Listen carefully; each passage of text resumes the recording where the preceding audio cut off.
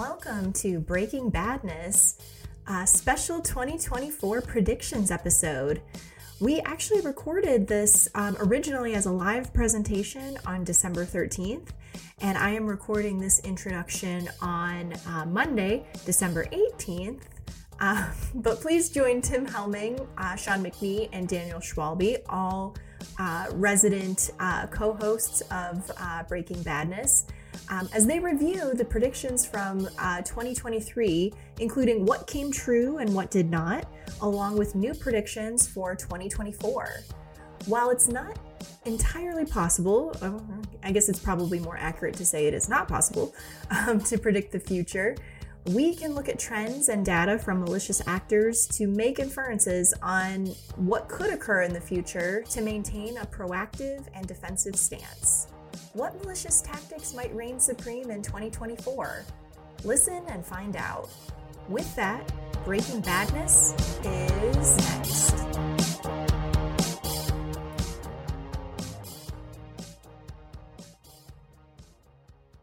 Well, guys, hard to believe it's been a year, huh? It's been quite the year. And it's been quite a year, yeah.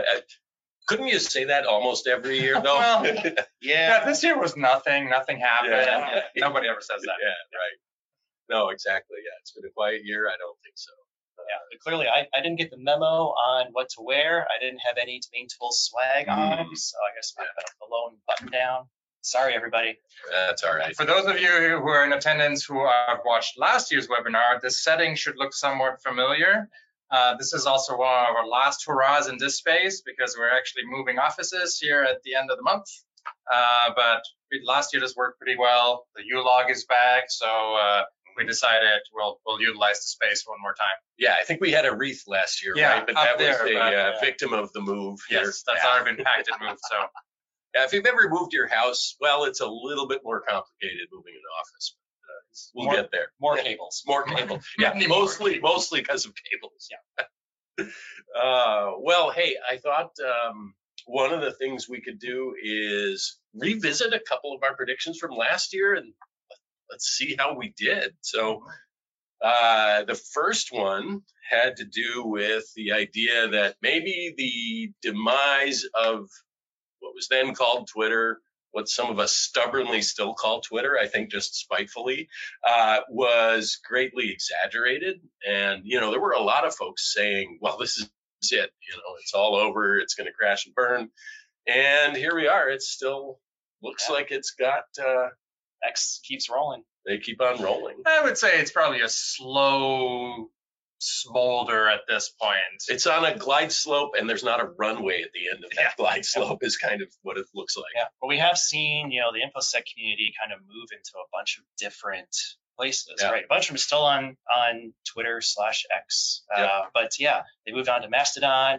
There's some in Threads. There's some in Blue Sky. Like it's Blue Sky seems to have picked up a whole bunch. I'm not on that one. I don't know if either of you guys are, but I'm there.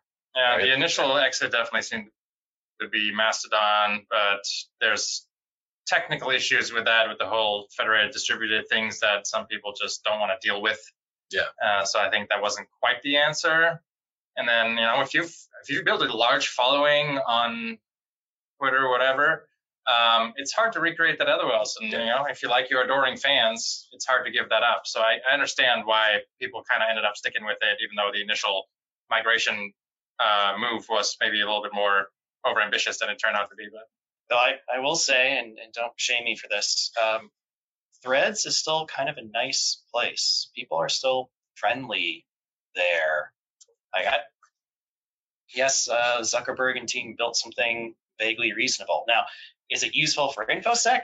A whole different question. Kind of depends on who the community is that's there. I mean, actually, I shouldn't say kind of. It entirely depends on who the community is that's there and how active they are. I'm still on Mastodon, and there's a fair number of people there that that I get some good InfoSec info from, and I've found it still is fairly polite and not super controversial, at least in the little corner. I'm on infosec.exchange, and that one, it doesn't seem too bad. So I'm happy there for the moment, but who knows? Anyway, yeah, I think we were right that its demise was exaggerated at the time last year. So we'll see where we are a year from now. We're not specifically, I think, making a new prediction about that this year, but we'll still keep an eye on that.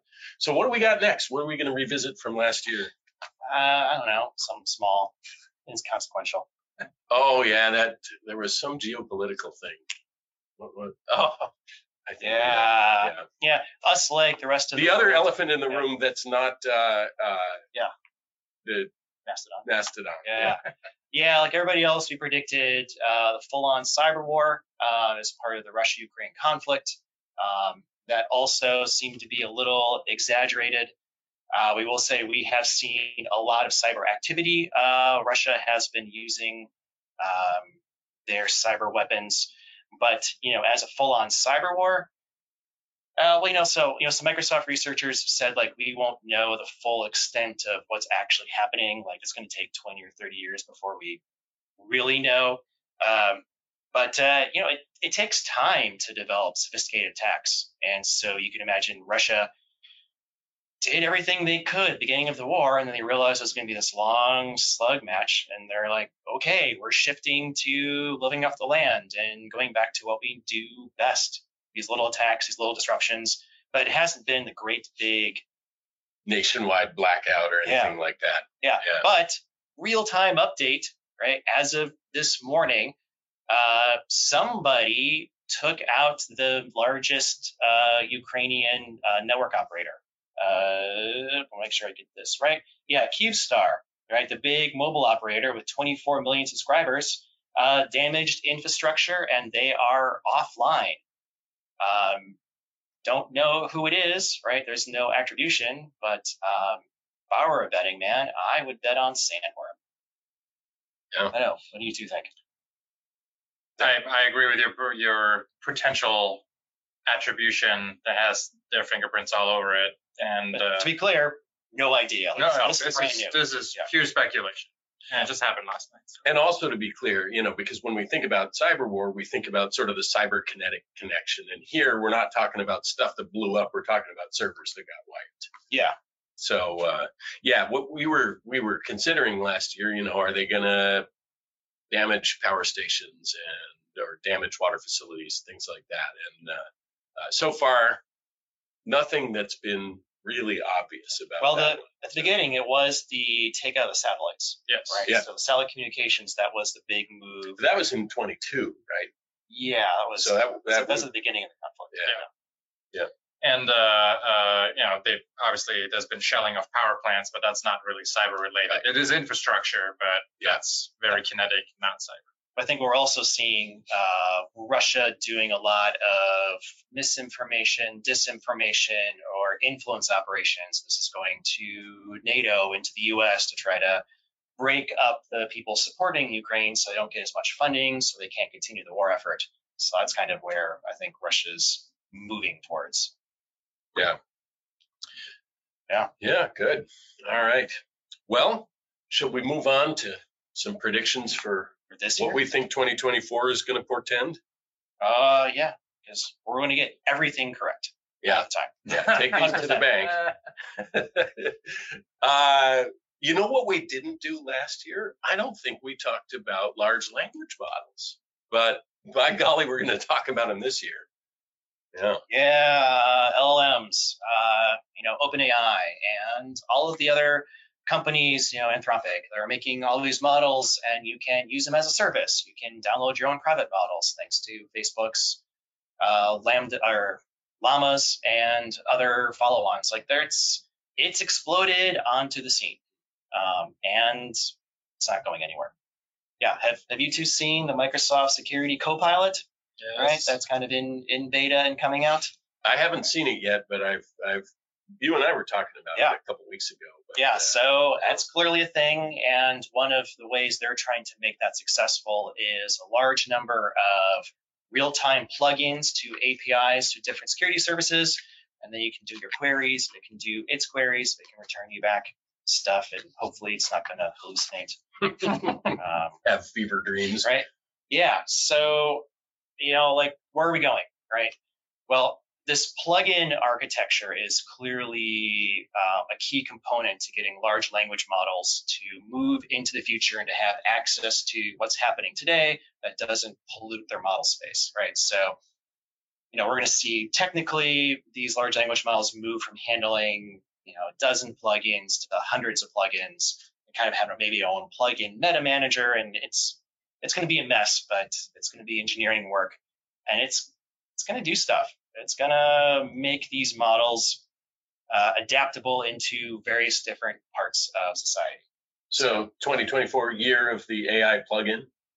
Yeah, right. So, all right, here's one concrete example, and I'm going to actually shout out to Callie because this is a conversation she and I had. We're going to see large language models fully deployed in marketing, and they're going to use plugins to query the web and other sources of information to pull content automatically about large companies to generate marketing collateral that is fully customized and personalized to people in that market, in that segment, in that company. But it's going to be all written by AI. All right. And where the real prediction is once marketing figures it out and can make money on it, Fishers will be there too. Yeah, for sure. Well, and for those of you who know me or know about me, I'm probably one of the biggest AI skeptics / detractors around here. Part of it is my job as the defender of the organization. I think the technology in general is pretty cool, but the room for error and for accidentally disclosing proprietary information or stuff that you don't really want the rest of the world to have access to, I think is a real risk. A lot of these like copilots and add-ons seem really cool. You add them on and all of a sudden you do something, and then whatever code you just written gets uploaded and becomes part of the LLM, and now it's accessible to other people. I think we haven't seen the worst of that yet, and I also think 2024 will have a bunch of big oopses when it comes around that hopefully will temper some of this stuff. I mean, if you import a model and build your own locally, I think that's pretty cool and can do some really nice things. It's the like pasting stuff into Chat GPT or Bard or whatever, getting an input or an output out of it. But what a lot of people I don't think realize is that whatever input it gives, it will also index and use. And that's where in my opinion, the risk comes from. That's why I call it Chat APT. Yes. Yeah. So, we didn't predict anything to do with these large language models, we also didn't predict that people would write end of year predictions with Chat GPT.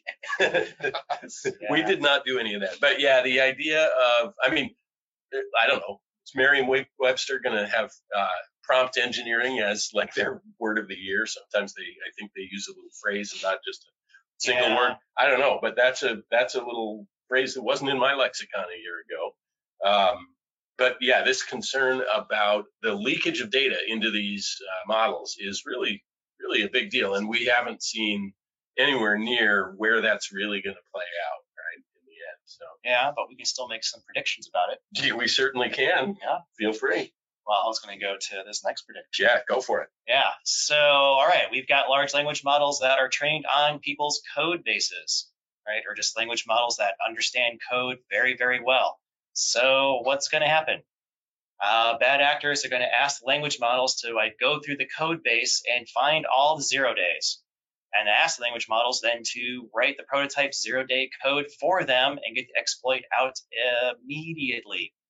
They can probably even take full-on binaries with the patches and say, here's this binary, here's this patch, do the reverse engineering and tell me what the O-day is, right? Let's cut that O-day cycle down. So the prediction is not that that's going to happen, because I think that's happening now. The prediction is that's going to ramp up the number of O-days and the number of CVEs we see and the pain in patching. And also shout out to Joe St. Savier for kind of talking through this idea originally. Yeah, I think we're going to have some problems keeping up to date with patches in 2024. Yeah, as an industry, we're doing already such a great job patching right now. So, we had that covered. And so, yeah. Right. Yeah, look, there's been the idea of machine learning based code review and, vulnerability finding for a while. There's commercial products that do that, and there have been for a while. So, the idea that can go farther is in the hands of the wrong actors. Yeah, I don't like that. Yeah, but seems like a reasonable prediction. Yeah. Sorry, everybody. Well, shall we move on to ransomware? Yeah, let's move on to ransomware. Yeah, that's going to get fun. progressively I darker. mean, this is a security predictions webinar. I think we're going to talk about some unfun stuff maybe through this. So the first one I'll talk about, and I'm also going to give a hat tip to one of our employees who's not on the webcast today, unfortunately, but he made a prediction about ransomware having to do with the idea that more and more ransomware actors are going to actually move away from the encryption part and just go straight to the extortion part. I mean, we've seen for years double extortion ransomware encrypt the stuff on the network as well as put sensitive data up for sale on underground forums and whatnot and threaten to shame/extort the victim. So this prediction is, you know what, the encrypting the local network part, maybe we're not even going to worry about that so much. We're just going to focus on the extortion. And it was, this was substantiated partly by a persona associated with Conti saying on a forum, hey, no more crypto. Meaning in that case, no more encryptors, right? So, but the prediction is we're going to see more of that, and that we're going to go to, we're going to see just pure extortion as a form of ransomware in 24. Seems plausible to me. I have not seen so far a major story that said this particular victim had only a pure extortion attack on them. I'm sure that's happened. I'm sure it is too. I'm just saying it hasn't been one of the big stories. It feels like a Black Basta kind of approach, right? It's like, oh, we want to get in, we want to get data, we want to get the money out, move on to the next victim, right? Mm-hmm. Yeah. Yeah, I think that's has a high likelihood of happening because it's actually, if you look at it from a pure software development standpoint and a QA cycle, making ransomware work on the plethora of different versions of operating systems that's out there is actually not easy, and it often fails. Half the times it gets encrypted in such a way that's not recoverable, which is bad for business because word will get out and nobody will pay the ransom because you're screwed anyway. Or it just doesn't work and doesn't do the encryption. So like eliminating that point of failure, I think from a bad actor standpoint makes a lot of sense. Now, there's another challenge though, because in order to make that work, you have to exfil a lot more. Because if you crypt, that all happens locally. There's not a lot going over the network except for the key, if you're doing it right. But in order to have a credible claim that you can extort somebody because you have all their data, you have to exfil that. So that's a potential Achilles heel here in that concept, because if you're able to watch the network, now with cloud computing, that's a whole different story because you have less visibility. But if you have your perimeter and you can actually watch data in and out of your network, of your data stores, you might be able to catch that sooner and possibly have a leg up. Almost seems like some sort of, I don't know, DNS-oriented forensics might be. Does that exist? I don't know. No idea. Somebody got to make it if it doesn't. Yeah, there's my prediction. That's going to be big. Yeah, whoever did that would have good R-site. There's what? Oh, yeah. Open the iris just a little bit to be able to see that.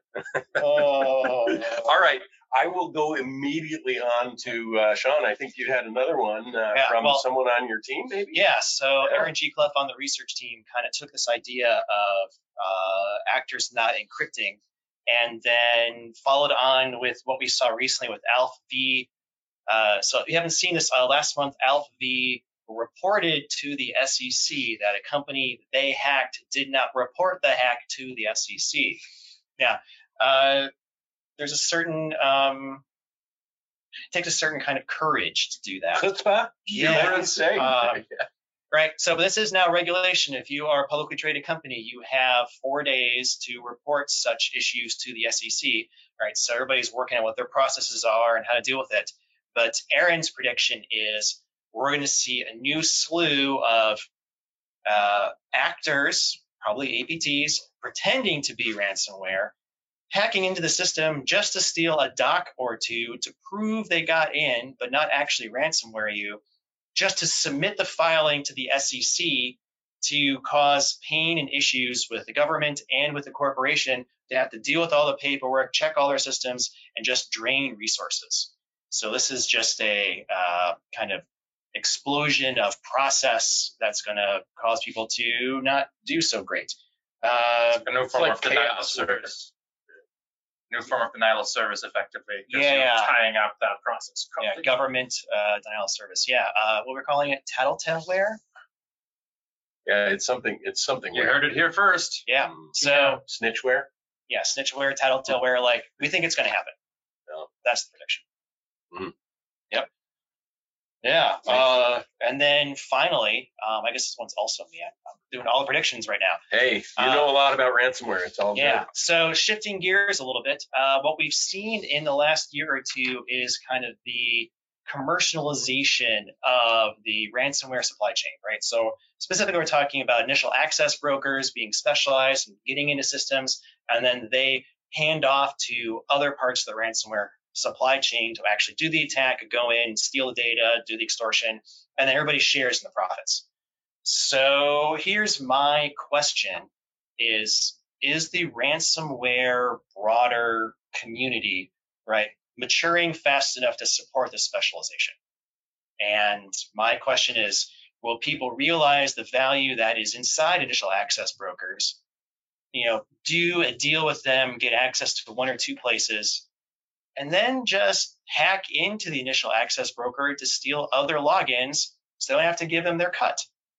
So I think there's actually going to be some internal strife inside the ransomware community as they try to figure out their rules of engagement in a black market that doesn't have, business protections. Will we see things like, Killnet and people there got doxxed because other people didn't like them, but do similar sort of outings if there's backstabbing? I think we're going to see some of that. I don't know if the ransomware community has matured enough to handle this because there's a lot of money at play here, possibly. Luckily for us good guys, there's no honor among thieves, so I predict this will happen. Yeah. Well, and they have not created that we know of underground economy regulatory commissions and so forth. They don't have their GDPR.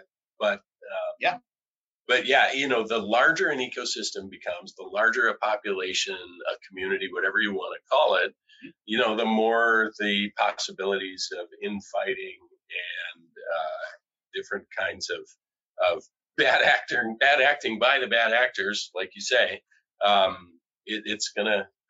it's sort of inevitable. And obviously we've seen a lot already of, like you were saying, some of these actors tearing each other down in forums, helping to undermine each other. And so that will continue. The question will be, does that make life easier for defenders, harder for defenders, about the same? That's kind of harder to predict in my estimation. I'm not sure.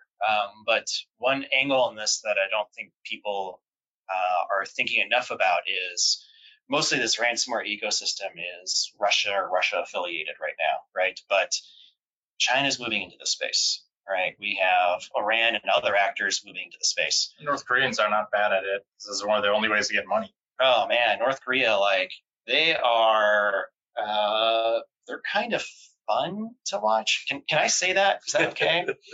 They're willing to iterate and try new things as long as they can get that, sweet cryptocurrency out. They're willing to explore and test, and they're kind of doing their own thing. And there's something there, because I don't think North Korea is going to play in this game. I think they're going to want to have their own full tool chain. But as we start seeing other large communities interact with the Russian ransomware, I think there's more room for this sort of dissonance and possible hacking of each other. Yeah. No, I see that happening. So, well, we'll have to keep our eye on it. Maybe that's one that we're going to revisit a year from now as well. Now, going back into the world of kind of AI-ish things, deepfakes. Deepfakes. So let's talk about deepfakes. In fact, actually, we're not real. Yeah, we are real? we are a deepfake. Sorry, folks. Glitching. Yeah, that's right. We're sort of we'll be the Max Headrooms of cybersecurity predictions. We did kind of this year. Cover that last year a little bit. We talked about it a little bit. Yeah, we got a few more things to say about it. Yeah. So, where should we start? Deepfakes as a service. That's definitely something in the whole AI wake, because AI is capable of generating picture content, images, as well as sound from samples pretty well. There's actually something really concerning going around in the sort of high school age population, where there are very powerful programs out there that are not that difficult to access, that you can use to take somebody's picture of them clothed, and the AI will undress them. It's horrible. It looks super convincing. It is terrible, and especially if it involves minors. I mean, it's never good in any circumstances, but then it's a whole nother ballgame. And there's been many stories covered in the news where, high schoolers, either for revenge or because they think it's funny, will, grab a picture of a person that they go to school with and then run it through the AI and then share effectively the naked picture of that. Even though it's not real, it's very convincing, and it's horribly embarrassing and terrible to the person that's being done to. And that's one of the, obviously dark sides of this. The technology in general is great and very powerful, but as it goes with things on the internet, everything that can be abused will be, and that's a very terrible example of that. It sort of makes me wonder if at least a bit of a mitigating factor might become that it becomes so widely known that this stuff is fake that everybody assumes that it's fake when they see something like that out there. And I would hope that would at least blunt the effect a little bit for people that are victims of that. But yeah, that's a horrible thing. Well, and us as, adults with some decades of life experience behind us can rationalize it, but like a 13-year-old girl that just had that happen to, I'm not sure that's it's not going to be much of a mitigation. No, it's terrible. But the idea of deepfake as a service, I mean, I think, everything that we see if there's any way to make money off of it, it seems to come as a service these days. You can get pretty much anything as a service almost. Yeah, so, and some of the other services that have come up, don't technically qualify as deepfakes, but I'm going to throw it in this category.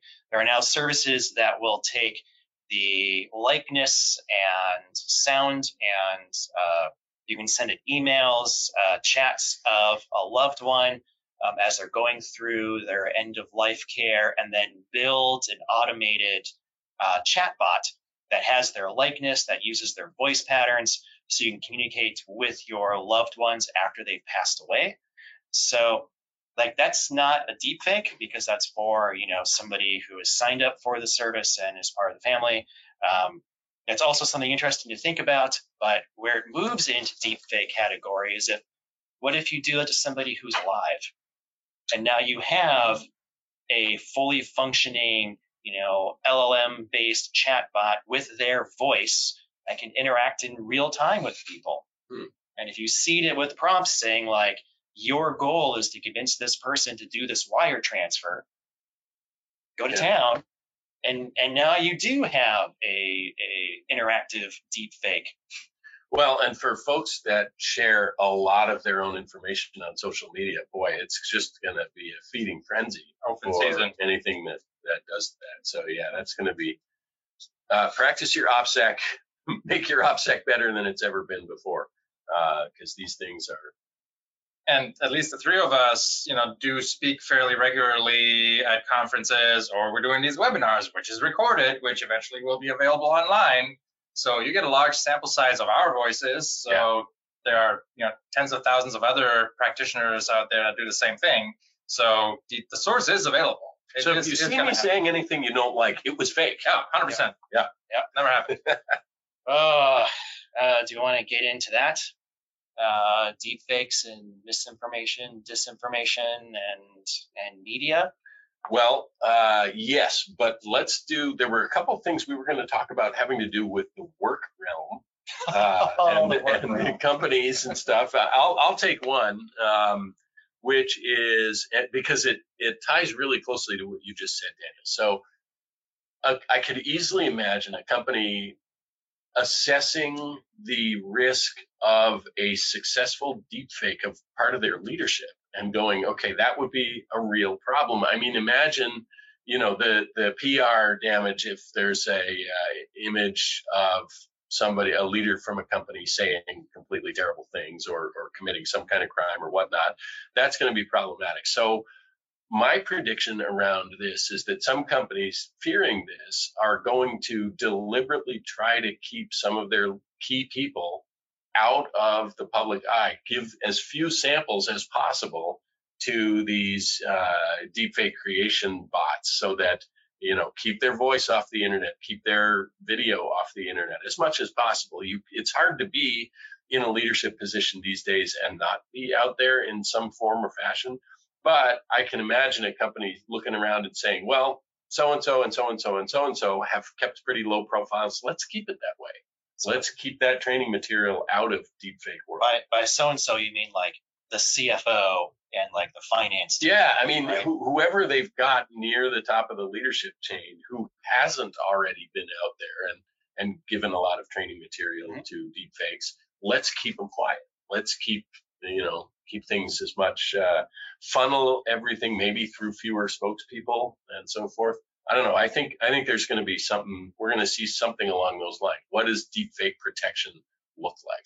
So that's one that I was thinking about. Oh, business idea. Deepfake protection as a service. Perfect. Nice. We should do a whole prediction around what's the most ridiculous thing that's going to be as a service next year. No, I got the prediction for the most ridiculous use of deepfakes. Okay, go. Right. And so this prediction, I say it tongue in cheek, but my prediction is that some company will actually do this. And they will claim fears of deepfakes ruining their business as an excuse to force everybody back into the office. Oh, yeah. So it's return to office because you can't do a deepfake when you're actually all sitting in person talking in a conference room. And this is 100% FUD. There's no like logic to this, but I could just see some company using that as the excuse to get everybody back in the office. So my prediction is some company is going to be dumb enough to do that. So there's an opportunity. I think what you're saying, Sean, is there's an opportunity for someone out there to create the deepfake-based forced return to office as a service. Yeah, so DFRTOAS. Perfect. Yeah, I hope that doesn't come to pass. Boy, the whole question. I mean, actually, you could make a relatively interesting discussion of predictions around return to office, and how much are we going to see of that here in Seattle? We've seen a mix of some of the really large companies doing that, some of the other ones not. There's currently a lot of games of chickens in mid-play. Yeah, I think that's right. So that's going to be really interesting. And I will just say I'm glad I'm not invested in office real estate right now in a big downtown core. I mean, we're moving in part because we don't need as much space anymore. Yep. We'll always have an office. There's always people here, but never 150, 200 people anymore. Yep, that's a permanent change. What else we got in the world of deepfakes? I think we did several things around this. Yeah, well, I think we're moving on to the media predictions now. Yeah, let's go there. Yeah, please. So one of the thoughts that I had around deepfakes, of course, 2024 U.S. presidential election year, a lot of important congressional races as well. And so as I think about deepfakes and all the nefarious things that can be done with them, one of the things that occurred to me that I think we're going to see in one way or another is, of course, deepfakes all over social media, no question about it, it's already happening. My prediction is that a deepfake is going to make its way into a traditional media campaign ad. And then the question, like TV. Like you're going to have a TV ad. Radio. That's going to, could be radio. Mm-hmm. Yep, either one. I don't know how much radio figures in the big picture these days. but as a radio guy myself, I hope it still does. But yeah, I think we're going to see it, because if you think about the fact that the deniability is complicated now with these kinds of things. So if somebody goes, and the other thing is, somebody offers a hit piece on the opposition, and they say, I'm not going to, absolutely, this is authentic, 100% take it to the bank, and it was really a deep fake.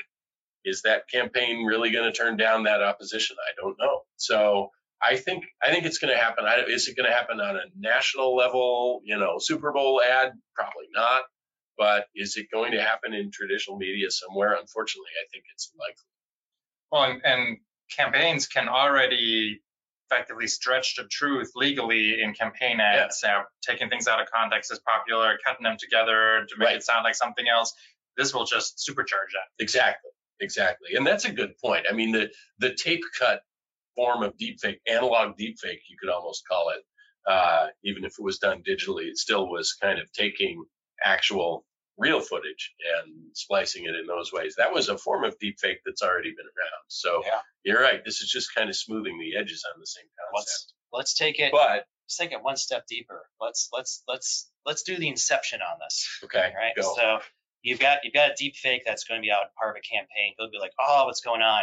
And then other actors will come in with new deep fakes to, refutate the original deep fake claim and claim something not quite as bad. Oh, they didn't really say this. They said this instead. Or it's actually way worse. You might see both at the same time.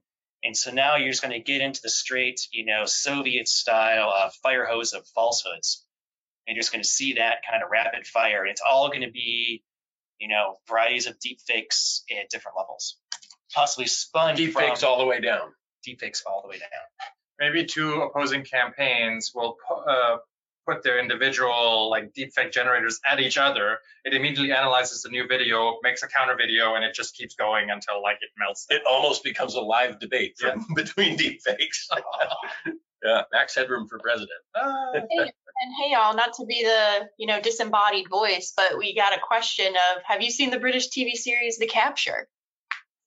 Oh, I have not. The Capture. No. Sounds like did Callie, have you seen it? I've not, but it's a British TV series. I'm surprised my husband hasn't found that, because he likes British TV shows. All right. Well, I think we're not familiar. Sounds like to watch. Hey, thanks for sending that in, whoever did. Oh, thank you. I'll have to check that out. It sounds like capture must be a video capture or voice capture or something like that. And, the things that ensue because of that. Yeah. Well, say more about this whole firehood of falsehood concept. Well, this is just straight up. You go back into the Cold War, or even go back into the history of how Russia and the Soviet Union operated. The whole idea was just to sow fear and doubt amongst people that could challenge your power or authority. A great way of doing that is just to send out multiple variations of a particular event or story, all of which contain some nuggets of truth, but none of which are actually truthful. And the people just don't know what to believe, because all of them sound credible. And it's like, well, I heard, he was shot in the kitchen. It's like, well, I heard he was shot in the pantry, right? Well, I heard he was stabbed in the kitchen. It's like, well, what really happened? Mm-hmm. And that's enough to be like, if you are trying to get the truth out there, it's just enough for people to fall off the path a little bit. And then you're sowing confusion, you're sowing doubt. This is a run book that has been done forever, and social media has amplified it, so 2016 elections, and also what's happening in the Ukraine conflict right now. This is part of Russia's current playbook with NATO allies and the U.S. to try to get them to stop funding, support for Ukraine. So, it's a real thing. There are full-on playbooks, strategies, campaigns of how to operate, how much is too much, they have it down to a science. Yeah, the study of misinformation and disinformation is going to be, I think, a major domain of study over the next decades. Mm-hmm. Yeah, scary stuff out there. Should we move away from the really scary stuff and move to the biggest prediction of all? The most important prediction. I think we do. We're going to do this here. Oh, yeah. Actually, if you guys don't mind, we have another question before you please, go for it. Is there any consideration for domain tools to score a domain for misinformation, disinformation, propaganda? Yes, so that's an excellent question. Currently, right now, all of our risk scoring is focused on the notion of malicious intent, which is a domain that we believe was registered for a malicious purpose, phish, malware, and spam. To move into a full information, disinformation, misinformation realm would mean fully capturing all the content, analyzing the content, comparing the content to all the other content on the internet, determining what sources we think are truthful and trustworthy, and then making opinion on it. I'm not against the idea. It might be a little challenging to get out the door in 2024. Yeah, and that's the idea behind, the predictive scoring that we do now for phishing, malware, spam says, as soon as the domain comes into existence, we want to be able to make a statement about how likely it is before it's actually done anything. If you're analyzing content, the content's out there because that's what you're out there to analyze. So sort of ipso facto, it wouldn't be predictive, it would be analytical on it. And that's a really important thing to do. I'm not sure it's a domain tools thing to do, but I hope if we don't do it, I hope somebody does, because that's really important. The other thing to think about, though, from that perspective is that social media is where this stuff is going to go virally. And so how much is it going to rely on individual domains versus it just goes on the big social media platforms and they try to circulate it there? But it's a great idea. It's a great question. And I do hope somebody makes that happen, whether it's us or someone else. So, okay. So, Callie, any other questions? No, I actually, if anybody has any questions, now's the time to type them into the panel. Well, we'll do our really big important prediction. Yep. And then after that, we'll see if we've got any further ones that came in from the audience. So, well, you all probably know what the topic is going to be, but I'll say it anyway, just in case you weren't quite certain what it was going to be. How long are Taylor Swift and Travis Kelce gonna make it as a couple? Well, today being the 13th, her movie just dropped on streaming today. So we can see the Eras Tour on streaming tonight. So don't leave the webinar early to go see that. Yeah. But so we've each written down a number. I believe that we agreed that the unit is years. Yep. Right. And decimals are allowed. And so I'll do a count of three, and then we will hold up our prediction for how long Taylor and Travis are going to survive. So, Ready? Yep. 1, 2, 3. So I'm not sure you can actually see that. Whoops. Yeah. All right. Well, so what do you have, Daniel? So I have 0.75, so the equal of 9 months starting January, since we're doing 2024. Mm-hmm. We didn't talk about those ground rules. Yeah. I think I was thinking in terms of by the time it ends, what was the total elapsed time? I went with 3 years even. Kind of like my hoodies on Breaking Badness, I tend to go for the straight integers. I went with 3 years, which I think is going to be toward the longer end of probably what people think about this. But I don't know. I'm feeling some staying power there. Yeah. We'll see. I wrote 1 or 10 plus. Right? You can't get 2. Right. All right. So let me walk through my rationale here. All right. So I do think a large part of this was big sports and big music collaborating together to say, if we have them as a couple, we're going to get all of her fans watching football, buying jerseys, seeing all the ads on TV, and they're going to get all of football fans going to the movie with their girlfriends or their partners, right? So it's going to be money making for everybody, right? So it's convenient that way, right? But wait, was this all dreamed up by their PR people? It's a corporate match in heaven. But I think he 100% smitten for real, right? And Taylor, she's so good at her PR, right? So she looks super happy. I hope she's super happy. I can't tell, Yeah. right? So if she's right, she's going to have to be the one to break it up, right? So prediction 1, if there's a breakup, she will do it, Yeah, I right? think that's likely. Right, and if she's all in, yeah, they're married, they're done for like 10 plus years, right? But if she's not all in, she'll cut it off in a year. Well, of course, the thing that's practically a meme about this is, well, she'll get a song out of the breakup. Oh, she'll get a full album. Yeah, probably. Now, Taylor, if you're watching this because somebody sent this to you, Or if you're live, put something in the comments. But I am an unabashed Taylor Swift fan. I'm not ashamed to admit it. My daughter is a bigger fan, so if somebody sends this to you, hi. Now, did this make you a bigger Travis Kelce fan? No. Okay, interesting. Well, we'll have to see. I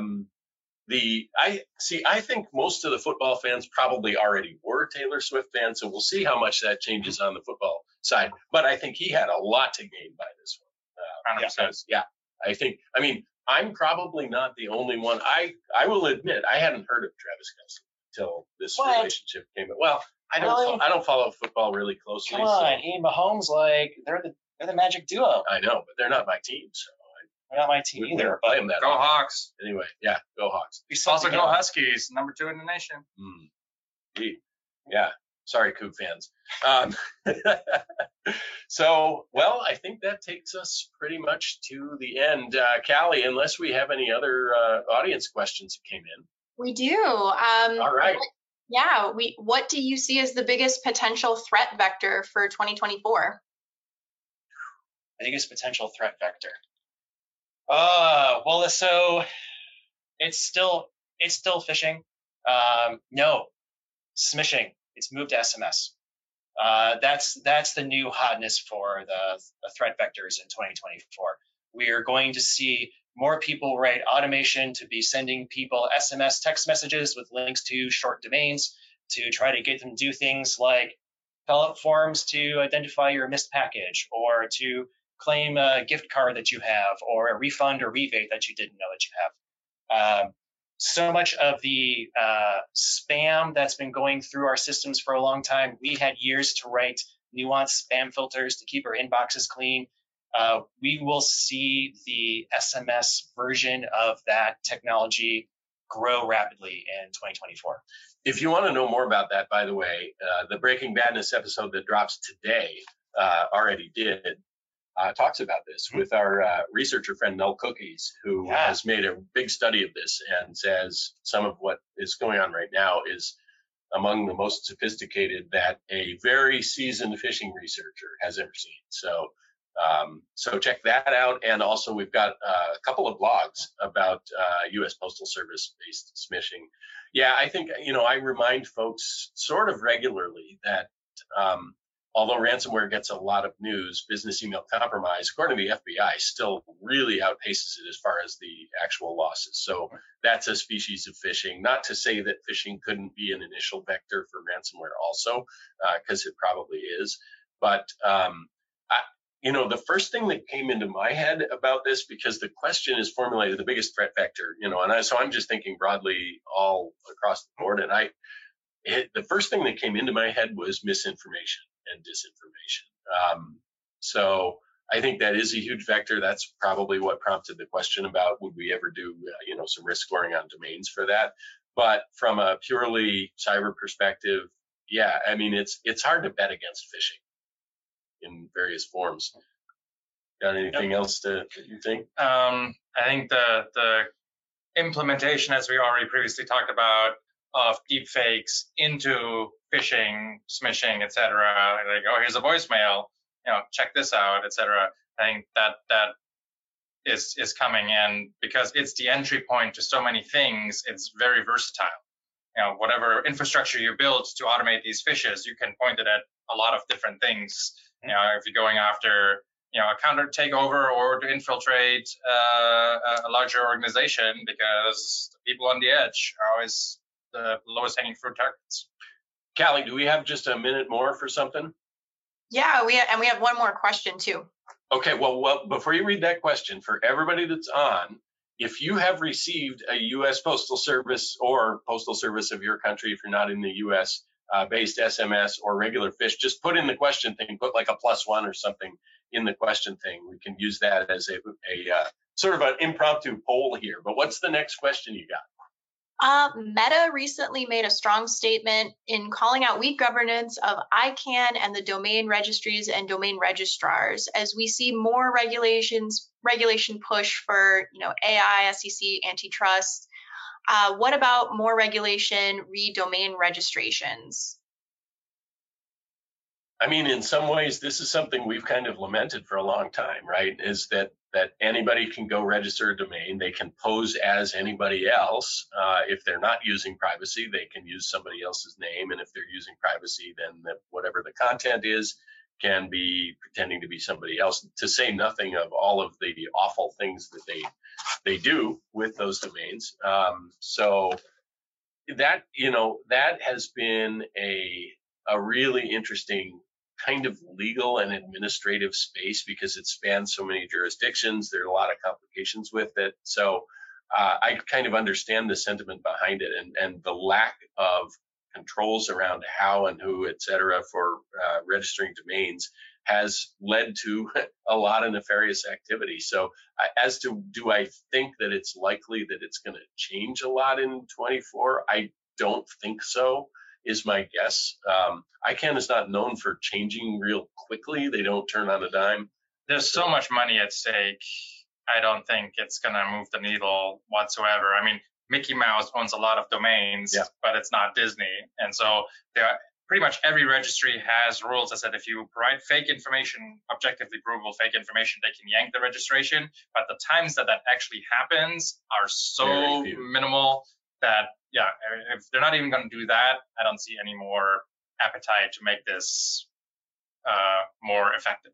I wrote a blog in like 2014 or something about how many fictitious characters owned the most domains, Darth Vader and Superman and Batman and so forth. And it might be time for an update to that. But I don't see it changing. Do you anything to add? No, I'll say definitely, watching what Meta is doing closely. It's an interesting tactic. We'll see how it plays out in the courts to see if they can, try to get ICANN to put something on record or try to make some changes. So Meta's got the power to do it, and they've got the concerns of brand protection around Facebook and Instagram and stuff. So that's useful. I'll be curious to see how that plays out over 2024, because that could start a ripple that could affect, real change. Yeah. Is this the second time that I've said that Zuckerberg and company are doing something good? How much did I pay you? Golly, what else have we got? That was our final question. Okay. All right. Well, I'll let you guys finish up. All right. Well, hey, it's been a ton of fun. Nice warm fire. Sorry, Sean, you're probably not getting a lot of the heat off the fire here, but it feels really good. So we'll put you in one of these seats next year. I'm good.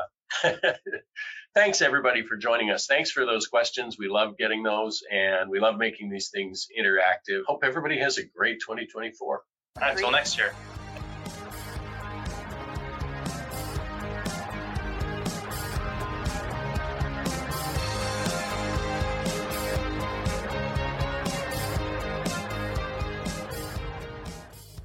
That's about all we have for this week.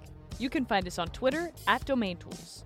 All of the articles and IOCs mentioned today will be included in our blog post, which can be found at domaintools.com/resources/podcasts. Catch us every Wednesday at 9 a.m. Pacific time when we publish our podcast and blog. We'll see you next week on another episode of Breaking Badness. Until then, remember, don't drink and click.